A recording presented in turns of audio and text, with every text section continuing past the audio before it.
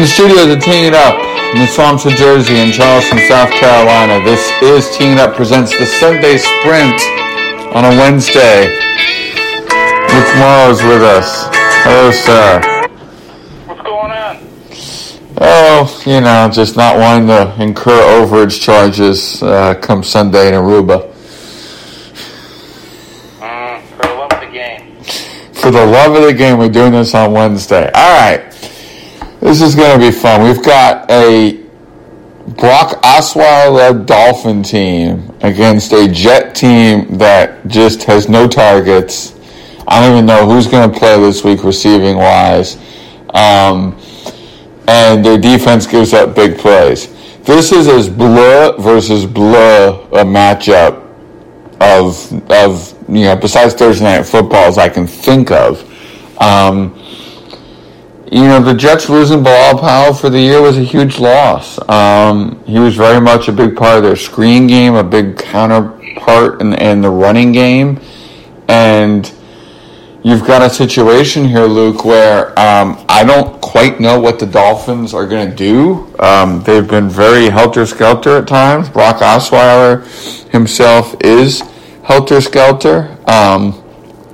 They're coming off a loss to the Texans that was pretty lopsided, 42-23. The Jets are coming off just a nothing game against Chicago. I have no idea how to read this game, and I don't think it'll be interesting. Well, there probably won't be a ton of offense, I would think, because neither quarterback is playing all that great right now. I mean, Osweiler actually, he has been playing better than what we've grown used to, and he's playing for the starting job. He came out this week and said, regardless of Tannehill's health, when Tannehill comes back, he still wants to be the starting quarterback. So at least he's motivated. He's got something to play for. But this is a matchup for the Jets, and they're in a different situation than they were to start the season. But that Week 2 loss at home against the Dolphins was a tough one. After the win against Detroit, I thought that they would go out, they'd win at home against Miami, start the year 2-0. So you lose that one at home. And if you want to stay relevant this year, I think you have to find a way to try to go into Miami and win. And the Dolphins, they started 3-0. They're now lost 4 of their last 5. So they're not all that good of a team either. So I agree with you. This is kind of a bland matchup. And one I probably won't be paying much attention to. But I guess it'll come down to which quarterback can play better, because both have had a couple of tougher weeks here of late. Sam Darnold has an excuse. He has no target. So the people he work with in camp and stuff aren't there. Not to make excuses for poor play, but the Jets just don't have a lot of offensive targets, and they did nothing at the trade deadline to fix that. So obviously they're hoping health improves and they can go in that direction. Also, they didn't want to leverage their future drafts, which I understand because they're already down picks because of the trade up for Sam Darnold. Luke, one of the things that I've talked to you a lot about is getting me on the show to talk golf. And of all the things you talked about on your show today, the Shriners Hospital for Children Open was not one of them. Why? Yeah, it just got squeezed out. Just didn't have enough time to get to it this morning, unfortunately. Okay, that's a good enough excuse. All right, back to football here. Detroit, Minnesota. Is this the battle for who will win the NFC North? Well, hopefully, at least for the Vikings. I don't think Detroit will be there. What really intrigued me about the Lions is they're only a game out of first place in the North, and they have 3 of their next 4 games in the division. They play, of course, Minnesota this Sunday, and then they'll play the Bears twice in the next 3 weeks, and the Bears are in first place, only a game ahead of the Lions, and yet they went out and they traded Golden Tate at the deadline yesterday, which for me was a little bit puzzling. Very. Pearson tore up the rush defense, and then a week later they get rid of Tate. I know Tate has an expiring contract in the offseason, try to get something for him, but you would think that you would keep around one of your most important weapons on offense to try to go and make the playoffs this year, and then worry about Tate in the offseason and re-signing him and what he's going to do. So that was really odd to me, especially with the timing where their season is going to come down to these next few games, and now Stafford doesn't have maybe his best throwing option. So I'm glad that the Vikings are playing them now. They got rid of Tate as opposed to beforehand. And we'll see what the Lions do here moving forward. But, yeah, this North, they're all jumbled up. None of the teams are playing particularly as well as maybe I thought. So Lions are still alive, but the next 4 weeks will probably decide their season for them.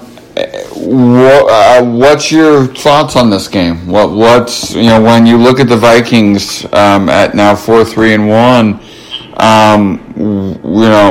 what's your outlook on this game? Because what's interesting, divisional games are always tough. Look at I thought that you and I said over the weekend that I thought the Patriots would beat the Bills 41-0, and it was not that for a while.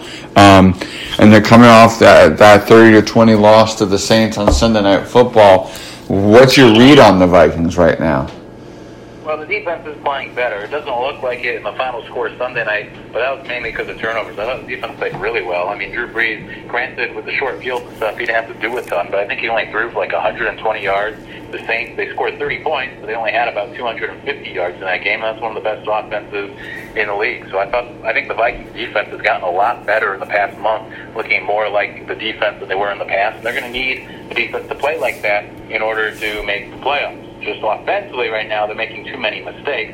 They had a couple of just boneheaded turnovers on Sunday that cost them. When I look at this game against Detroit, Lions finally have a bit of a run game for Stafford. They're a little bit more balanced. Now you take away Golden Tate. They always play Minnesota tough. Overall, I'm not sold on Detroit. I don't think they're that good of a team this year, first year under Patricia, but they always give the Vikings fits. I would not be surprised if they go in there and they ruin the day for Minnesota in Minnesota. But this is a game that the Vikings should win. But just from the history between these two during Stafford's career, I know it certainly won't come easy.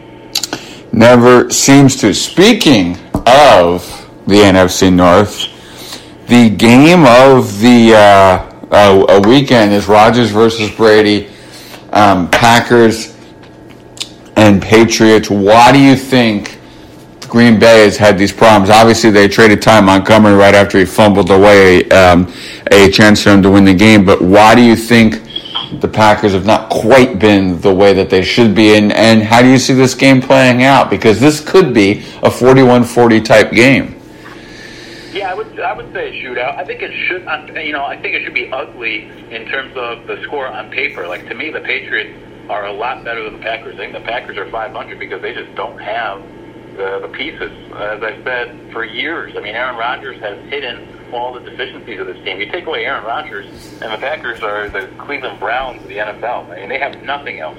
And what they did, the trade deadline was also interesting, much like the Lions. I mean, they traded away Montgomery, who I know was causing issues in the locker room after Sunday's game, so he was probably going to get cut or traded. At least they got something for him. But you trade away Montgomery, you trade away Clinton Dix, and so while you have other teams in the conference improving, the Packers instead are stockpiling draft picks. So similar to the Lions, for me, it's like, what are the Packers doing here the rest of the way? But they're only 500, getting through the easy part of their schedule. There's a good chance that they only will have 4 wins heading into Week 13. I think Mike McCarthy could be on the chopping block this year. And just overall, the Packers just don't have enough talent. I don't think enough talent to go into New England and beat the Patriots on Sunday Night Football. Yeah, I think this game's closer than one would think because of Aaron Rodgers. But in the end, I think the Packers win that game. The Patriots win that game pretty handedly because of Tom Brady having his targets. We skipped over.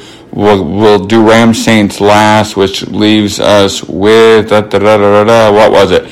It was Pittsburgh Baltimore, right? No. Sorry, it was Chargers Seahawks. Chargers, surprise team in the AFC West. Seattle has improved themselves and gotten to 4-3. This is an interesting matchup, Luke, of two teams that are probably like one step behind everybody else. Their records are nice, they're playing well, but I still don't think they're in that next level of stalwarts.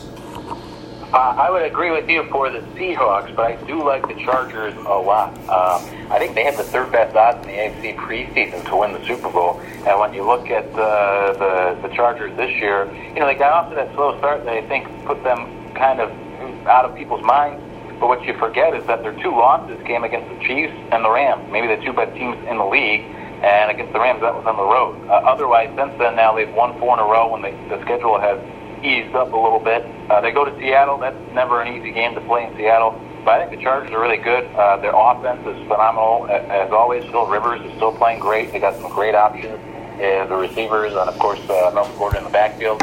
And Seahawks, on the other hand, I'm still not sold on Seattle. I really don't know how they're doing it because I don't think they're all that talented of a team. But Russell Wilson, of course, like Aaron Rodgers, is a great equalizer. And the Seahawks have actually ran the football more than any other team in the league this year. They're really committed to the run game. It helps try to shorten the games, keep the time of possession in their favor, the other team off the field, and keep the games a little bit more balanced. But, we've heard so often about how bad the offensive line is for Seattle. I still don't think it's very great, but they've been able to run the football, at least for Seattle. That will help keep Phillip Rivers off the field and such. So that's how the Seahawks are getting it done. This is a very intriguing matchup. I think the Chargers may lose because Seattle's still a tough place to play, but in the long run, I like the Chargers a lot more this year than I like Seattle.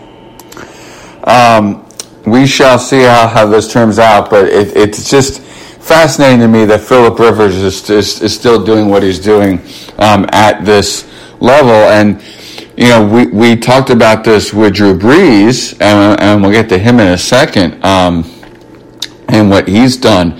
But what Phillip Rivers has done this year, 17 touchdowns, 3 interceptions, over 2,000 yards, passer rating of 117. His consistency this year has really helped them. No stupid, picks or anything like that. Yeah, he's been excellent. He's a window thrower, as they say. Yes. You never quite know what's happening, but when he finds those windows and finds those times to step up in a big spot, he does. Rams, Saints, to me, Luke, I'm going to go out and say it right now. This is my NFC championship game matchup. Yeah, well, hey, I could see it. They're the two best right now in the NFC, and led by their explosive offenses. And look at what the Rams did yesterday. Getting Dante Fowler to boost the pass rush. I mean, that's just a perfect trade.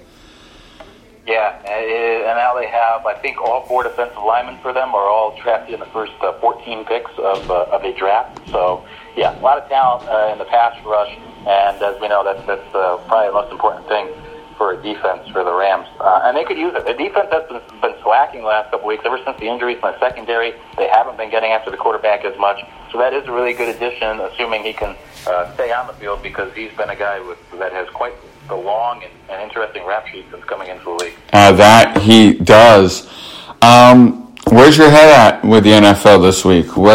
How do you feel about the way this football season's going? We're seeing high-scoring games, ratings are up. Where's your head at? Well, I hate the new NFL, if you will, with just the high amounts of offense. A lot of these games just aren't fun to me. I point back to the Vikings-Rams on that Thursday night football game where, both teams almost had 30 points at halftime. I don't think there was a single punt in the first half. To me, that's not enjoyable. I know that's what a lot of people want. That's why the ratings are up. They want offense, especially with fantasy football. But I'd rather watch the defensive struggle a little bit. I want to see a bit of a challenge for these offenses as opposed to going right down the field so easily like some of them have done. I know the Rams are averaging almost 40 points a game, and it's ridiculous. So that's another game Sunday. Rams Saints will probably be just like that, where the two teams will be in the 40s. And a lot of people love that. To me, it's not the best brand of football, but that's what the league wants, and so hey, that's what we have to deal with. You think it's the helmet rule, or is it something else? I think it's just a handful of rules. The helmet rule really hasn't played a part. No. But we just know all the rules protect the offense, whether it's how you can or can't hit the quarterback.